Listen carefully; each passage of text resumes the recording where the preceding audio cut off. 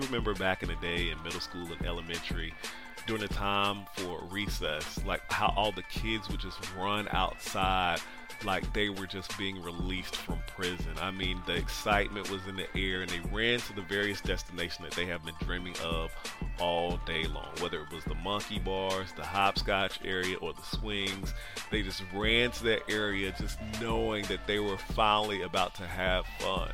Specifically for me, I would run to the blacktop because I knew the majority of everyone would be out there and I knew that I had to get out there fast so I could play basketball. And the way we would play basketball is we would shoot for captains and then we would pick teams. And I always remember there being one person left just not having a team. They would just be standing there all alone, just looking around like, man, why didn't anybody pick me? And I know I would feel sorry for them for a split second, but then I would be like, oh well, time to play. But I just recently thought about that, and I thought about, man, in how many areas of our lives are we treating God that same way? In how many areas of our lives is God just standing there waiting to be picked? I mean, if we were completely honest with ourselves, many of us would say that we have failed to pick God in various areas of our lives. When it comes to the things that we do and the decisions that we make, we find ourselves always choosing something over God.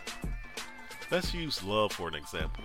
When many of us feel like we need love in our lives, we seek after a man or a woman to obtain that love, when in all actuality, God has already exemplified the very nature and definition of love when he sent his only begotten son.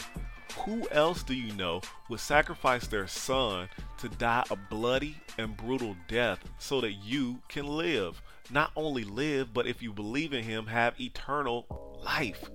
So then, when we're looking for love, why not start with the source? Maybe it's not love for you. Maybe you have a strong love, intimate relationship with God. But maybe it's a peace and joy thing for you. Maybe you feel like you have to buy things to compensate for the lack of peace and joy in your life. Maybe you feel like you have to get those things because you feel like it will bring you that peace and that joy that you seek after. Well, God has the answer for that as well, because he's the only one that can supply that true joy and that true peace. Philippians 4:6 says, do not be anxious for anything, but in everything by prayer and supplication with thanksgiving, let your requests be made known to God. And the peace of God, which surpasses all understanding, will guard your hearts and your minds in Christ Jesus. Not only that, in Psalm 16:11, it says, you make known to me the path of life. In your presence there is fullness of joy, and at your right hand are pleasures forevermore. If you really want peace and joy in your life, go to the source that supplies it and that will have the abundance of peace and abundance of joy that you need in your life. Then again, maybe it's not even that. Maybe you're good on the love, maybe you're good on the peace and joy, but maybe when it comes to your visions and dreams, you depend on yourself rather than you depend on God. I remember Paul saying that I can plant the seed, Apollos can water the seed, but only God can bring the increase. God even says that I'm able to do exceedingly abundantly above all that you shall ask or think.